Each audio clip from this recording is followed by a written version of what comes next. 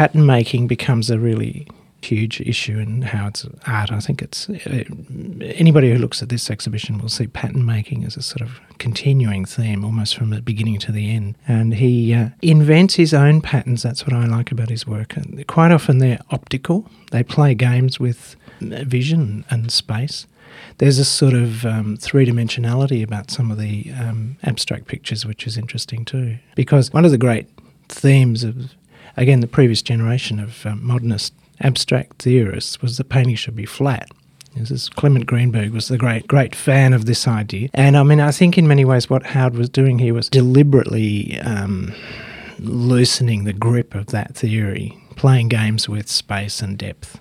So in a number of the abstract pictures from the 70s and early 80s, there's that sense of an optical illusion in play.